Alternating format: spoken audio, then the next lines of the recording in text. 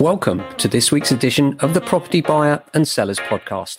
I'm your host, Ken Hume, and I'm here to take you through the very latest news and views, hints, tips and tricks to help you on your property journey. Good day to you all. This is the Property Buyer and Sellers Podcast. It's January the 6th, 2023. Welcome to the new year. How's it going so far for you? I hope it's going well. We're here, as always, to give you the latest in property news across the UK, as selected by me, Ken Hume, for the local property market and the national property market, just to give you a feel of what's happening here at the Coalface. We're an estate agency based in southwest London that has hundreds of tenants and hundreds of properties that we sell throughout the year. And our team, therefore, has a real sort of hands-on feel for what's going on in the UK property market. So I hope you enjoy our broadcasts. And thank you for those of you that have subscribed so far and been downloading and enjoying the podcast. And thank you for all of your comments as well. We're always grateful. Remember, if you do want to write to us or get in touch, just drop us an email, ken@jamesalexander.com, JAMESALEXANDER.com, Ken, Kilo, Echo, November @jamesalexander.com. Thank you. Now, on to the news. This one is in Sky News and it's about mortgage approvals. Mortgage approvals have sunk to their lowest level in 2 years, the headline says. Mortgage approvals fell to the lowest level in 2 years as interest rises put off buyers, the new Bank of England figures suggest. They slumped to just over 46,000 in November. This is down from 57,800 in October and 68,900 in November 2021. A 33% fall year on year, that is. Economists polled by Reuters expected a more buoyant total of 55,000 despite the turmoil in the housing market after the September mini-budget. Remortgaging approvals fell 37% in November compared to the previous month and down 30% compared to November 2021. The value of net mortgage debt owned by individuals in November increased from 3.6 billion to 4.4 billion.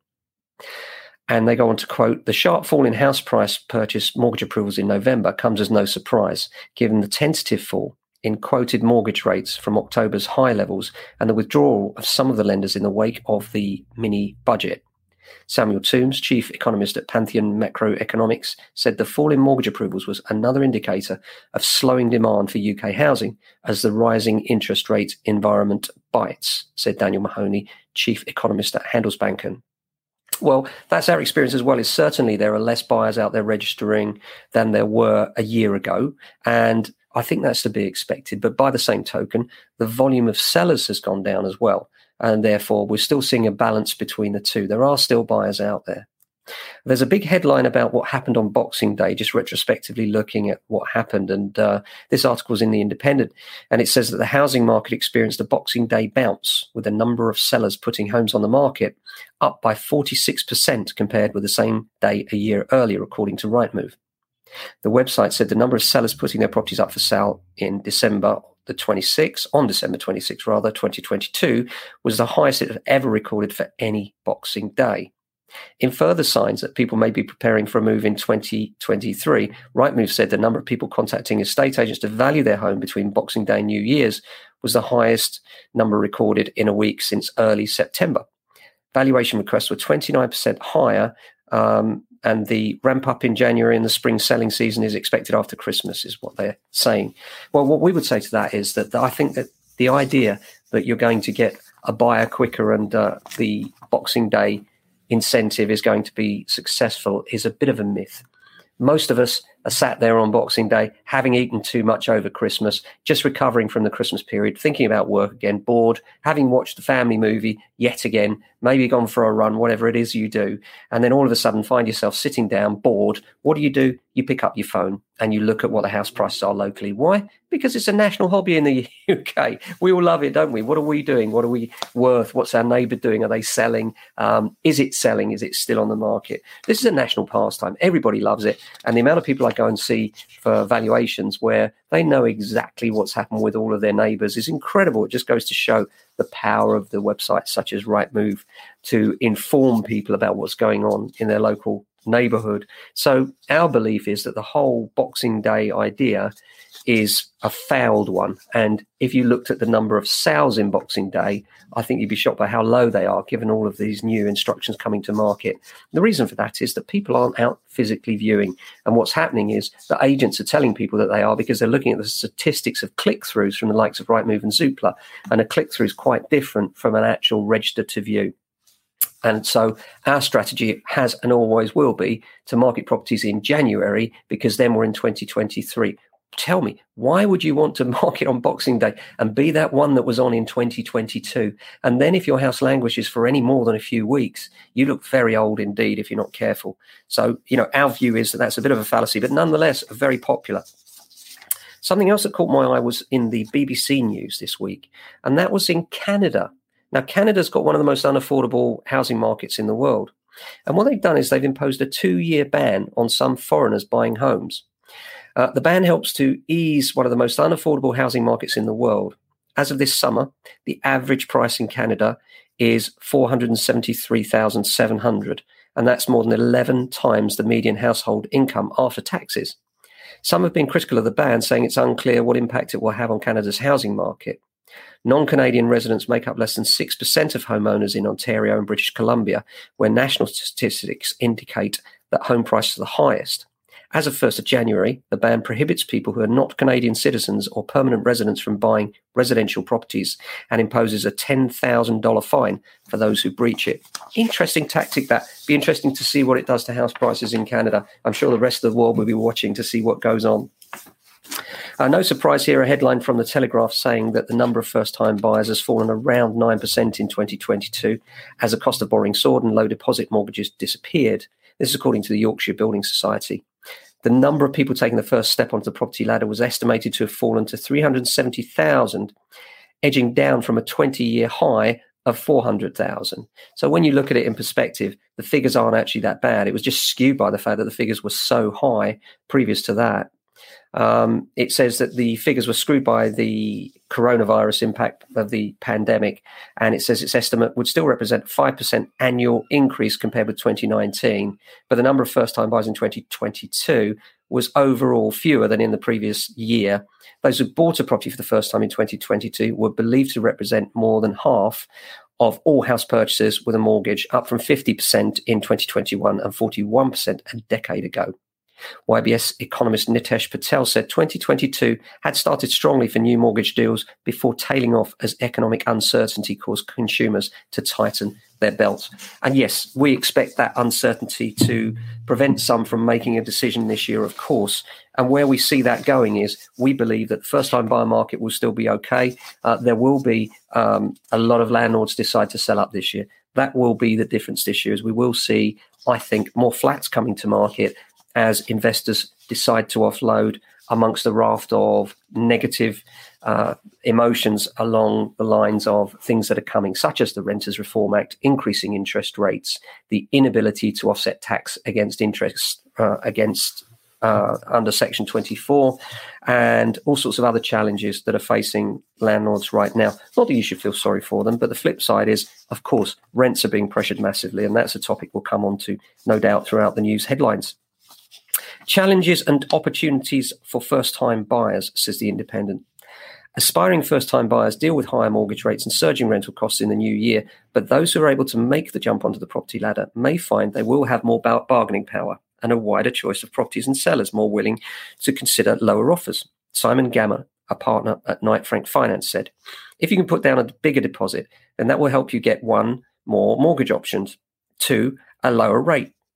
Richard Donald, chief executive at Zoopla, said rents are expected to rise further in 2023, adding to the impetus to buy, although raising a deposit will remain the biggest challenge for first-time buyers, as the best mortgage rates will be for lower loan-to-values. I think that's particularly true in an environment where rents have gone up so drastically that actually the proportion that buyers were able to save towards that deposit will go down as more of the proportion of their income is taken up by the meteorically rising rents. Rightmove's property expert Tim Bannister great statistician, Tim, we loved him, said first-time buyers who can afford to move next year may find they have more choice and more negotiating power than they might have done during the pandemic frenzy, though they should not expect major price drops or bargains next year. And I think what Tim's saying there is there are no indications that the market's going to fall off a cliff. And this is something that we've said for a while now. Everybody that's hanging on expecting the property market to dive deeply hasn't considered the fact that it's not just buyers that get a choice. Sellers choose whether to sell or not. And most of them will hang on if they don't feel that they're getting a fair deal or a reasonable price for their homes. And then you underpin that with rising rents. And obviously that makes a massive impact as to whether people will decide to rent or actually buy another property. Those looking to come away from the residential market and go into rented will have a bit of a shock when they look at rents, no doubt.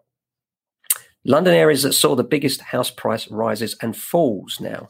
This is an article saying, and it's on all the major papers, saying that London's cheapest boroughs, including Barking and Dagenham, have enjoyed the biggest price rises in 2022. Average prices in Dagenham rose 6.6% to $339,000 in the East London borough as buyers sought out affordable housing options amid the cost of living crisis, figures from Zoopla reveal. The Zoopla analysis shows that most of the biggest price rises were in outer London boroughs where buyers can get more for their money. Prices in more expensive central London boroughs barely rose. The smallest rise of all was in Westminster, where property prices only went up 1.3% to $976,000. The Zoopla data also shows that since 2019, average house prices have risen 15% to $687,000, while the average cost of a flat is only 3.5% higher at $409,000. So it goes to show there's a real disparity happening now between houses and flats, which is an interesting statistic.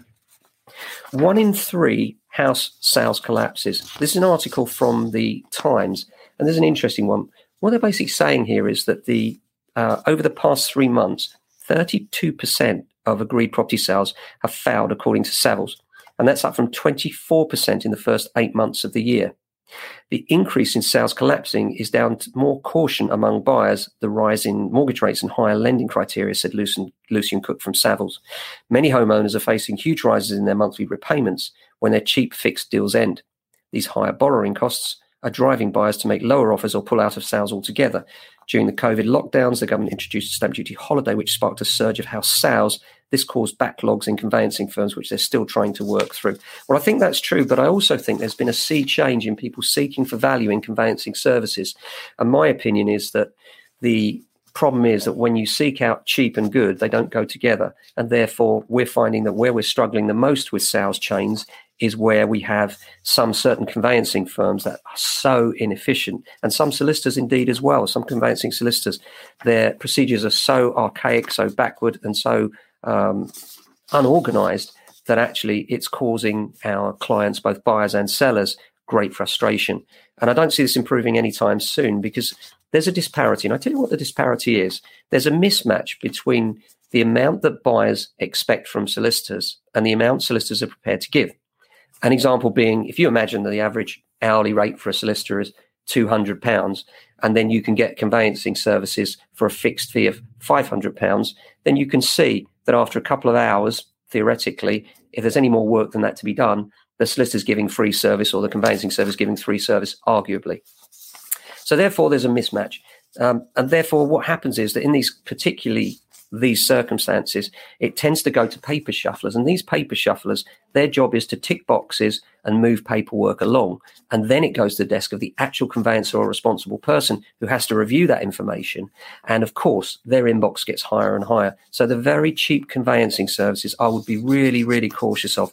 It's not just the cheap ones. Some of the expensive ones are bad too. But do go with recommendations of people who have had experience when it comes to conveyancing solicitors and conveyancing firms in general, licensed conveyancers.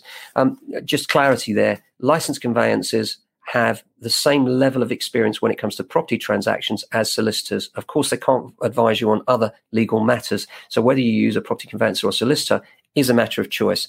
The conveyancers will argue that this is their specialism and it's all they do. The solicitors will argue that they have a broader breadth of experience in other areas should you need it. So the choice is yours. But our advice is don't go for the cheapest. Go for quality. People often ask me, do you know a good cheap solicitor? And I always say the same thing. I know a good one and I know a cheap one. But the cheap one will cost you more than the good one in the long run, because you'll probably lose the property you're going for as people wait forever for it to go through. Now, something that I noticed that I thought was quite interesting, Sandbanks. We're back to the old Harry Redknapp's place down there on Sandbanks, and Jamie Redknapp, where they live, the Sandbanks Resort. And there's a hut for sale for $450,000. Could you believe this is a beach hut? Hut 170 is one of the best positioned cabins in Mudford. I'm not sure it's Mudford or Mudeford, Mudeford. Prospective owners will find themselves next to the exclusive Sandbanks Resort, where celebrities such as Harry Redknapp and Jamie Redknapp reside. The property has no toilet or shower and requires a 30-minute walk to get there. If you look at it, it looks like a shed, nothing more, nothing less. Despite this, the wooden shack is on the market for £154,000 more than the average house in the UK. It means potential buyers will have to fork out a hefty $450,000 if they wish to get their hands on the unique abode. Can you imagine paying £450,000 for a shed? It's just incredible. But then that's the life of the super rich, isn't it? Nearly 50 shops have shut down a day in 2022. This is an interesting article I picked up from Sky News. It says research by the Centre for Retail Research found that more than 17,000 shops closed last year, and that's the highest total in 5 years. It said 11,600 closures were due to rationalisation programs by large retailers or independents, simply shutting up shop for good, while 5,500 were due to some form of insolvency proceedings. The closures resulted in 151,000 retail jobs being lost last year, an increase of more than 45,000 on the year before. It said that retailers and landlords would have to pay close to $1.1 billion from April the 1st to cover the business rates on sites that have been empty for 3 months. Robert Hayton, UK press at Altus Group, said rate-free periods need to be urgently extended to reflect the time it actually takes to re-let vacant properties. Well, I actually think we need a complete rethink about all these vacant shops in shopping centres, and we do need to consider reverting those into much-needed housing, especially for rental. Finally, the Daily Mail article, What's in Store for UK Buy-to-Let Landlords in 2023. And they say landlords face squeezed margins in 2023 as borrowing costs make it harder to remain profitable. Although demand for private rented housing is up, higher rents have been offset by rising mortgage rates. Some brokers predict a fire sale of buy-to-let properties when landlords come to remortgage despite the higher income from soaring rents. Landlords will also be hit by a capital gains tax raid from next year. The annual exempt amount for CGT will be cut from $12,300 to $6,000 in April, and then halved again to just $3,000 in April 2024. Well, as we've spoken before on the programme, that actual CGT cut doesn't make a huge amount of difference to most sellers. The Renters Reform Bill, however, this is a big one, will make it harder for landlords to evict problem tenants, and the prospect of tighter energy performance laws also now looms. Well, first of all, on the Renters Reform Bill, we've yet to see the final draft of that, and it's yet to go through Parliament, but it is coming. Watch this space. We'll be reporting more on it as we find out more about it. But what we can tell you is that fixed-term tenancies are ending. We're going to have open-ended tenancies, and Section 21, the no-fault eviction, will not be possible anymore, but there will be other clauses which will allow you to evict your tenants. So the document is actually, the Renters Reform Act is actually much more balanced than the average press article would lead you to believe. I believe there's a lot of alarmist rhetoric about how bad the Renters Reform Act will be. There will be ways to evict your tenants, and under Section 8, there will be new powers for you to evict your tenant for reasons such as you wish to sell it, or the tenant is in arrears will still be there as well, or you wish for a family member to move in. All those things will still be valid grounds.